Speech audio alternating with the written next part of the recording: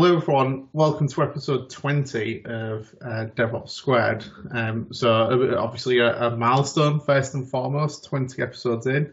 And I just want to take the opportunity before we start this week to just thank everyone for their support and thank the listeners for tuning in every week. We're nearly up to 1,000 regular listeners now. So really good to have that level of support and appreciate all the comments and feedback from people that listen on a regular basis, that they're enjoying the things that we discuss and the variety of guests that we have on. So again, thank you very much for your support. Hopefully it continues to grow, and there's lots more exciting things coming up in the near future. So please stay tuned. So back to this week's episode. So actually, episode 20 this week and 21 next week are actually a double bill. So we have the same guests talking about two different subjects, but they are related in some way. So first of all, we're going to be talking about how to become a better DevOps engineer. So we're going to go into a little bit of detail around what exactly is a DevOps engineer, how do you become a great DevOps engineer and get to that next level, and just how your understanding has evolved, I guess, in the past few years, and hopefully people will pick up some themes in there as well. And then next week, we're going to look at it from a developer's point of view. So how do you improve your DevOps skills as a developer is the subject for episode 21 next week. But without further ado, for both episodes, let me introduce this week's guest. So really pleased to have Yuval Oren on the show, who's a DevOps consultant from all the way out in Israel. So Yuval, first of all, thank you very much for agreeing to join us for not just one, but two episodes. And would you like to just give us a quick introduction to yourself and tell the listeners a little bit more about you? Oh, thanks. So first of all, thanks for having me on the podcast. I'm really excited to be here. So I'm a DevOps consultant, as you said, a DevOps consultant, DevSecOps consultant from Israel. I usually try to help developers become more productive. So this is how I kind of see myself, as in the role of trying to help developers become more productive. Okay, great. And you know, the subject to this week, like I say, is how to become a better DevOps engineer. But first of all, I just want to ask you the question that I ask everyone that comes on the show, and it's a little bit too barreled, really. But I guess first and foremost, what does DevOps mean to you? Okay, so I guess everyone has their own view of what DevOps is, but for me, in my little world, it is about breaking organizational walls and making developers the actual owners of their code, of the product of the company. And by doing that, we're basically aligning their goals with business value. Once they own the code, they own it through from writing it and to putting it in front of clients, in front of customers. That is basically what DevOps is about. And as DevOps engineers, we're tasked with making this happen, laying out the grounds for developers to become more productive, to become the owners of the code, and give them all the tools, because usually companies come from a world that doesn't have that. So developers are working on their own in the back, usually not customer facing, and they don't have the practices and systems in place to own the code and be an actual business unit, an active one.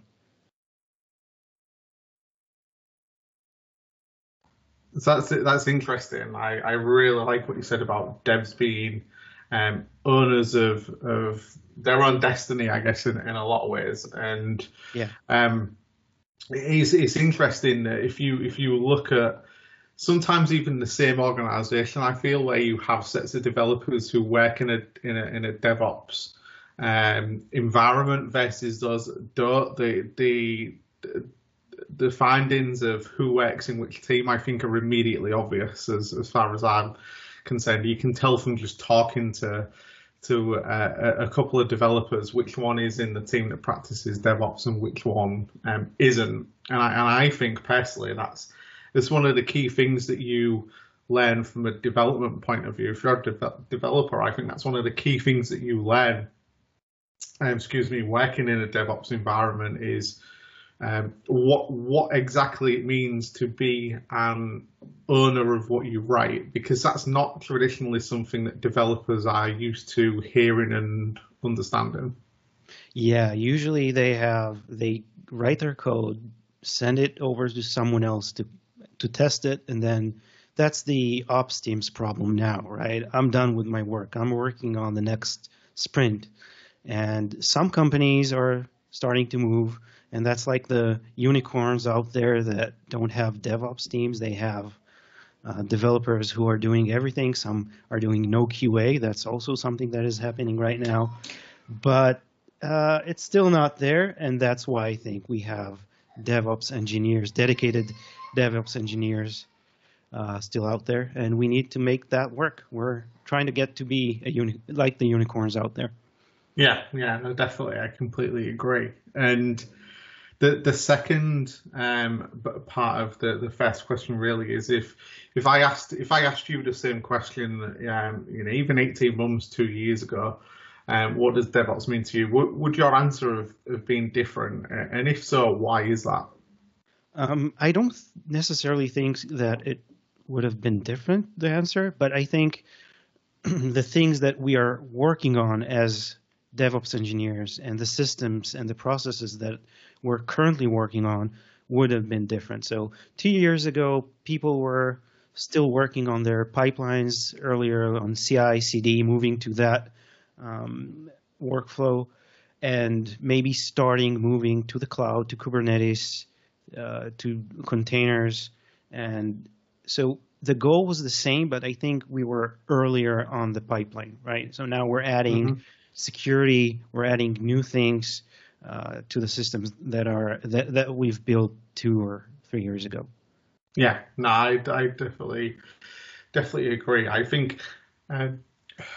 Certainly, my understanding has evolved, but I think fundamentally that is driven by wider adoption of DevOps, and the more people adopt it, it's like everything else. The more people adopt a certain technology, the more you get to learn, if you work for the vendor of that technology, how it works in different scenarios. And I think you can say the same with DevOps as it's got more popular and more widely adopted. We're all as thought leaders in DevOps and experts in the field, we're all starting to understand more how it works in different scenarios. And I think fundamentally, I'll often say that, my understanding has changed, but I think if I think about it, a bit deeper than that, it is probably that the number of use cases has increased, or the application of DevOps has increased in such a big way that is what makes me understand it a little bit differently to what I did a while ago. Yeah, you can actually see different friction points coming up that weren't there before, because the type of companies that started implementing DevOps are different. So larger organizations are starting, and they have a different set of problems that they used to have before that. So it's very interesting to be in DevOps right now. Yeah, definitely. So let's get into how to become a better DevOps engineer then. So I think first of all, we need to answer the fundamental question that I think many people around the world in the field of DevOps will ask. What exactly is a DevOps engineer? What does it mean to be a DevOps engineer? Okay, so that's an excellent question. So again, I think that the role is there to serve the company, the organization, by making developers more productive for them, because you basically have this resource called developers that are basically force multipliers. They work, and their product is amplifying value to the customer. And you want to make sure that they're very, very productive. Mm-hmm. And you want to have them part of the business, and you're implementing Agile and all sorts of processes. And now you want them to give them the tools to do so, right? So I think for me at least, and it's different between companies, my role as a DevOps engineer, as a DevOps consultant, um, is helping developers, and they are my clients, right? If I need to make sure that their build is running flawlessly. I want to make sure that they're not waiting too much for their build. I want them to have a good experience, and then have the tools to maintain that, right? If a developer can't troubleshoot his code, that's on me. I need to provide him with the tools to troubleshoot things in production. I need to help them have all the information they need to make decisions. So that's where I think. We're like engineers of a specific domain, which is how to deploy this thing, how to build it, how to run it. Definitely, and I actually think one of the things that gets lost in explaining what a DevOps engineer is we seem to sometimes forget, and I'm pretty sure I've been guilty of this before as well, is that fundamentally we are taking the best elements of developers and the best elements of operations, and we're trying to put them together and almost create a super engineer, if you like, to use a slightly different analogy. But I think and I don't know where this comes from. I'd be interested to get your views on why you think we've got to the place we have. But I think it's very confusing for people who are implementing DevOps as to exactly what DevOps engineers are. Is it because there's not been a good enough job done of defining roles and responsibilities, your traditional RACI matrix for what a DevOps engineer is? Is it because organizations do DevOps very differently, so the tasks that are involved with DevOps engineer fluctuates massively between different organizations? Or is there something else at play, do you think, as to why we've got to this confusing state? Oh, that's an excellent question. So I think it originates with the idea and adaptation of DevOps as a concept, right? So it started with this dream where developers are like super engineers, like you said, or the true meaning, like we had the original hackers, right? They were tinkering with the code and they did everything. So that's the ideal. And I think it's a good story, and it was sold, and it was very good for SaaS companies and smaller startups that could own it and start working in these methods, right? It is a big change, a change in mind, a change in concept, and everyone started to adopt that because, yes, that is a very good workflow, and it's very productive. Developers are not wasting time. They know what they're doing. They're getting to know their architecture better. And then you introduce this concept to companies that already has their own, they have an ops team and they have developers, and developers don't want to deploy their code. They want to keep working on just code. And you had all sorts of people working in ops. So you had people working on networking, network engineering. You had information security people. You had systems, all sorts of things. And now you're basically saying to them, okay, so this is our goal. Let's get there. So everyone has a different interpretation of what that is. Yeah, definitely. I think this is it. And I remember being at it was actually the last in-person conference I went to before COVID-19 came in March. I was at Cloud Expo in London. I was speaking at that event, and I remember a conversation with a recruiter actually really well, as they were looking to get into the field of recruiting DevOps professionals, and saying, so what is a DevOps engineer? So I went through some of the things that I could think of off the top of my head really quickly, and they said, well, what's the difference between a DevOps engineer and an infrastructure engineer? I was like, well, there's the $1 million question really. And I actually think there isn't, other than one specific thing, and that one specific thing is that while the things that they have in common, I guess, that they're great systems admins. They have some great hands-on experience of deploying various technologies that organization works with. They have some scripting knowledge at least. They understand automation tooling. They have at least an awareness of security and are generally aware of how to detect things happening in their environments and how to deal with it and how to report it. But I think there's really two fundamental differences between an infrastructure engineer and a DevOps engineer. I think the first one, and probably the smaller one, is that while you don't have to have this knowledge, I think development knowledge of coding actually goes a long way. I'm not talking about scripting, I'm actually writing code, software engineering. I think that goes a long, long way. And then the critical one for me is that the soft skills are a must-have. And that is what sets a DevOps engineer apart from an infrastructure engineer, is those soft skills, the understanding of agile working, the understanding of how to collaborate, the understanding of how to communicate more efficiently. And those, especially the soft skills, I think are what sets those two groups of people apart. I'm not sure if you have a different take on that or agree. Oh, definitely. I think, and even for me, so along my career, I think once I got programming, which came in a little later in my career and just before I became honed in on DevOps more, I think it didn't really click until I started working as a software developer on a team, right? Mm-hmm.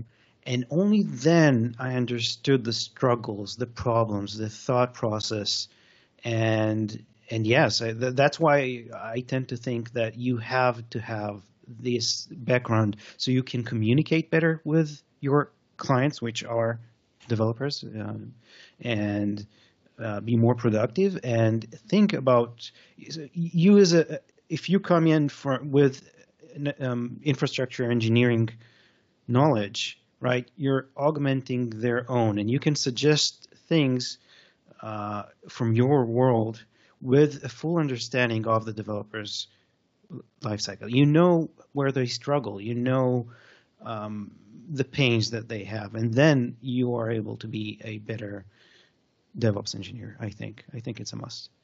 Yeah, I definitely, I completely agree. One of the things that I'm certainly interested in is diving into a little bit more is that the market is full of DevOps professionals and DevOps engineers especially, and obviously certainly in the US and Europe there comes a price tag for hiring someone with those skills, and the challenge is finding the right person, because everyone now says that they're a DevOps engineer when for the most part a good percentage of the people that apply are probably not. But that's a separate topic. But how I guess the next thing that I wanted to chat to you about is, how do you become a great DevOps engineer? You're a good DevOps engineer. How do you become a great DevOps engineer? Because I feel increasingly in the industry the personal brand is now becoming extremely important when it comes to DevOps. And if you can figure out what elevates you to be better than anyone else that applies for that same job, then you have the best chance possible to be able to land the next role that you're looking for in your career. So how do you go from being even an average or a good DevOps engineer to that next level?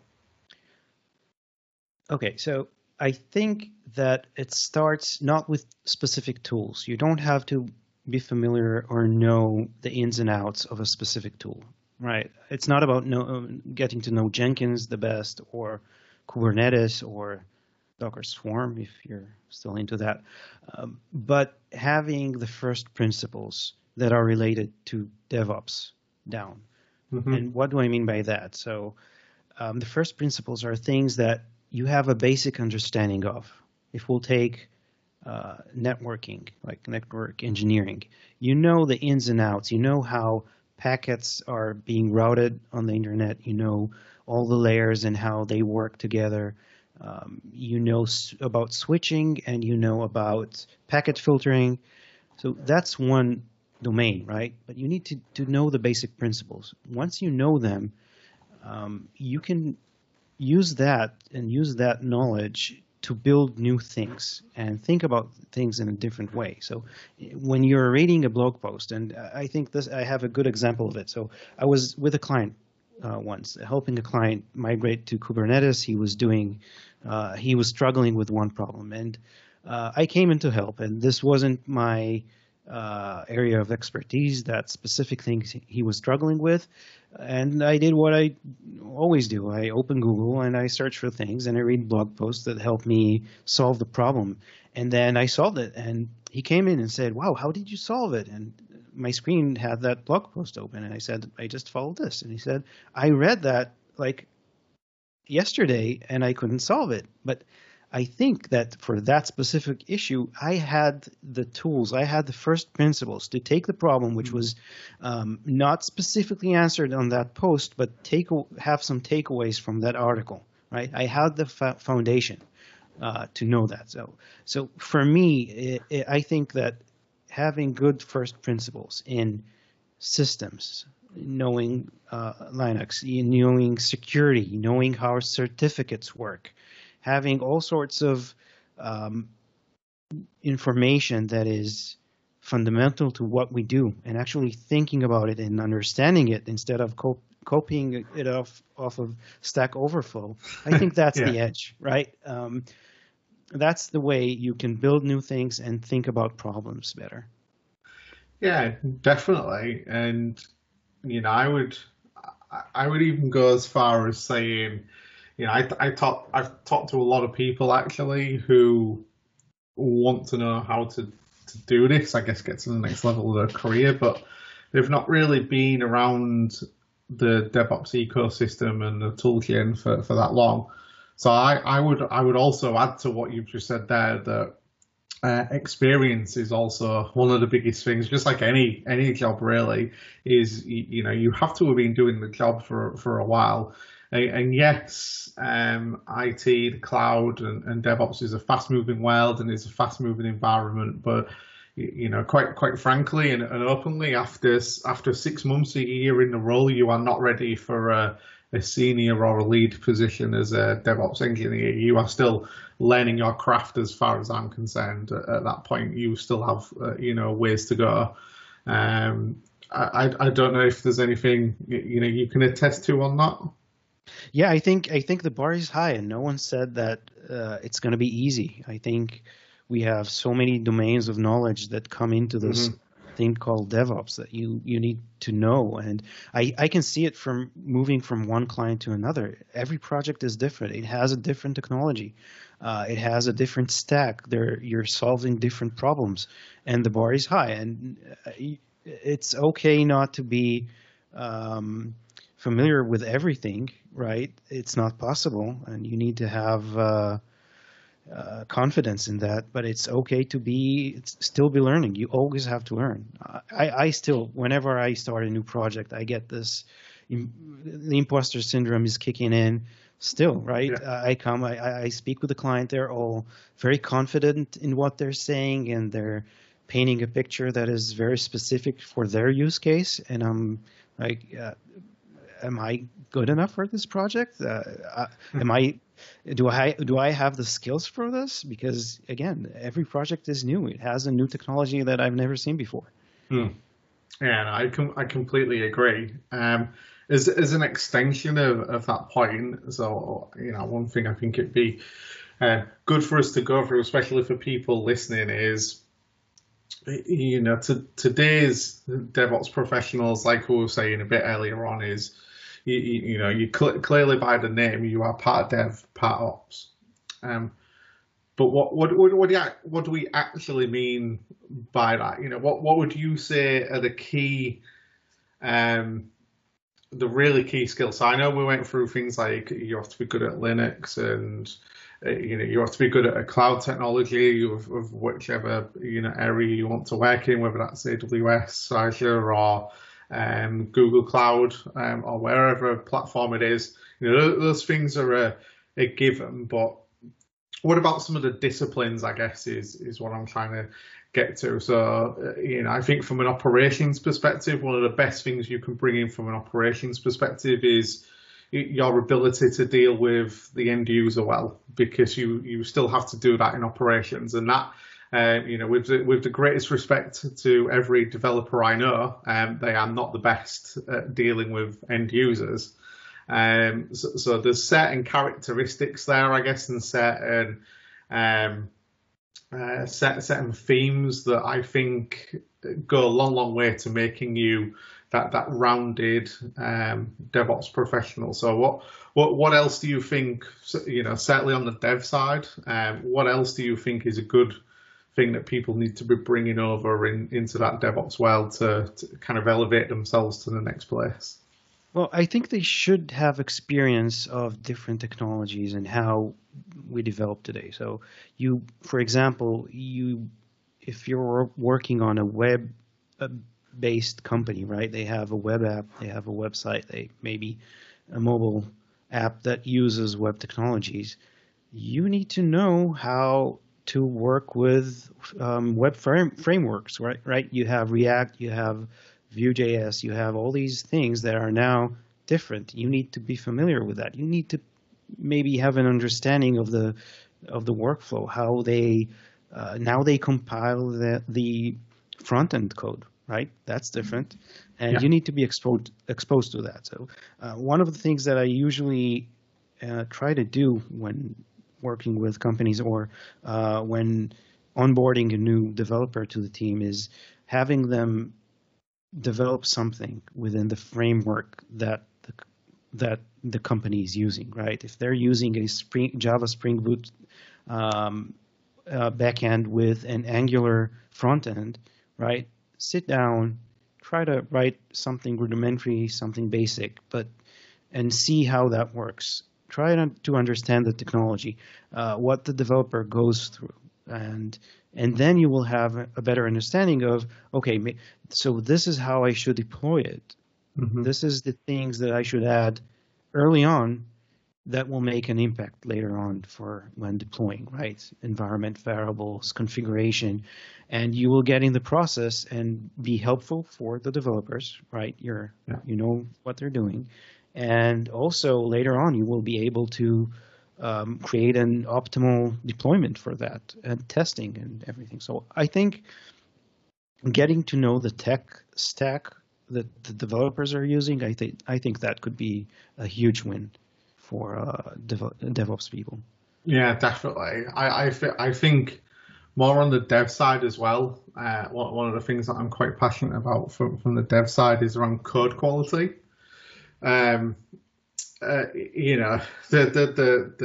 selfish part in me is purely that if I open up a file on the Git repo, I want to be able to read it and understand it without having to almost learn the syntax of the language as well as the person that wrote its syntax, if they use different line breaks from the standards, if they use different indent lengths, different way of commenting, all that kind of stuff. So, when I talk about code quality, first and foremost, I think I mean the readability of that code and its adherence to that programming language's standards defined by the overarching community or body that look after that piece of code.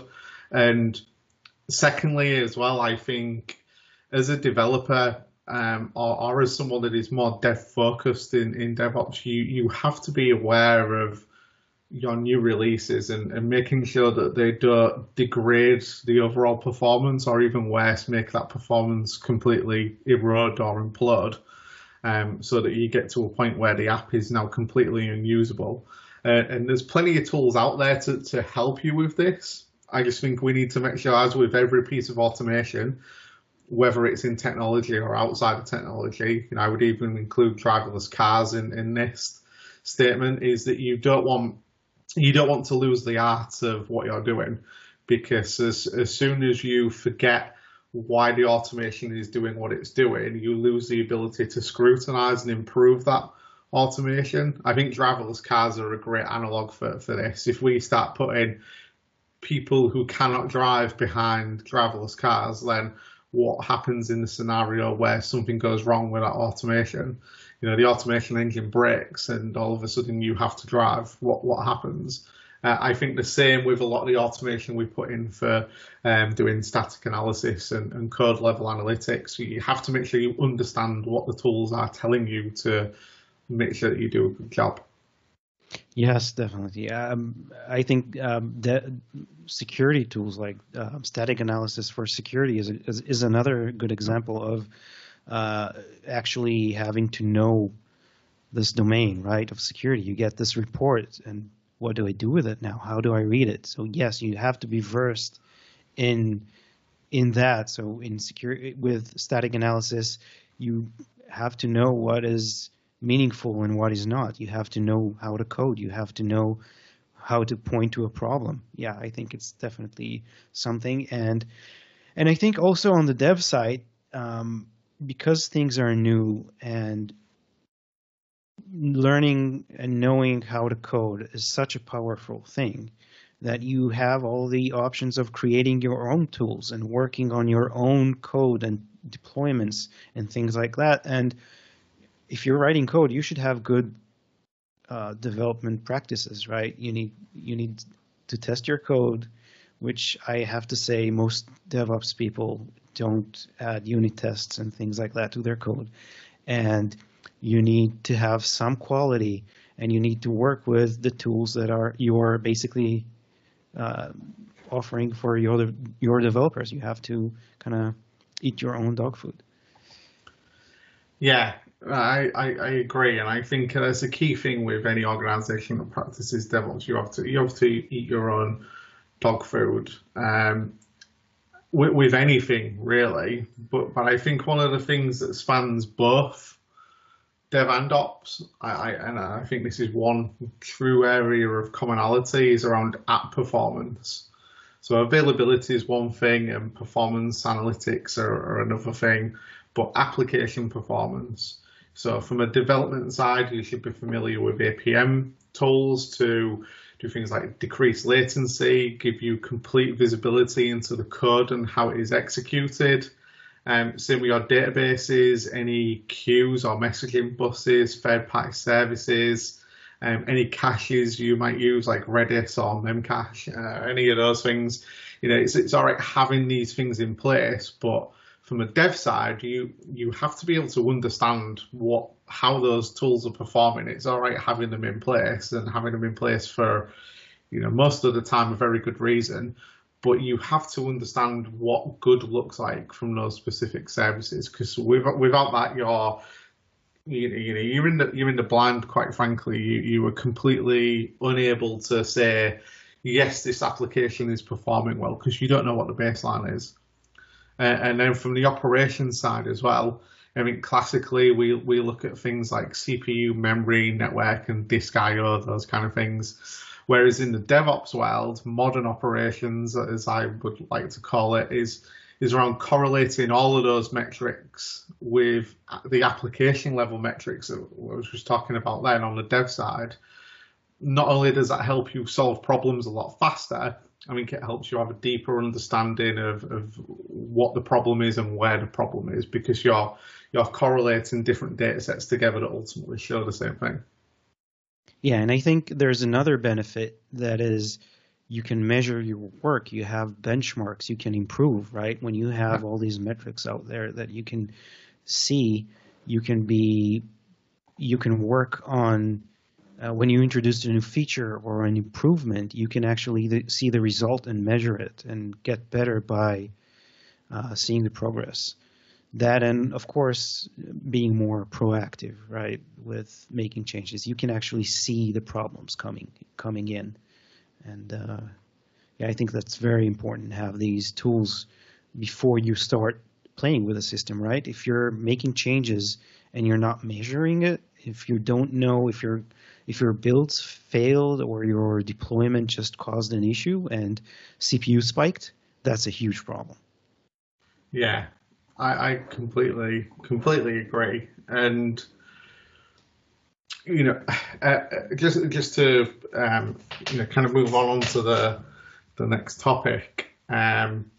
We talked earlier around has your um, has your personal understanding of DevOps it changed or evolved over the past few years? But if you're a DevOps engineer in the field working at said organization day to day, then everyone has career aspirations on where they want to get to. When would you say is the right time for someone to start looking for that next step up to a senior level, or a senior to a team lead level? Because obviously there becomes a point in every job where the longer you're in something, you get more comfortable, and the more adventurous ones among us will start to get bored.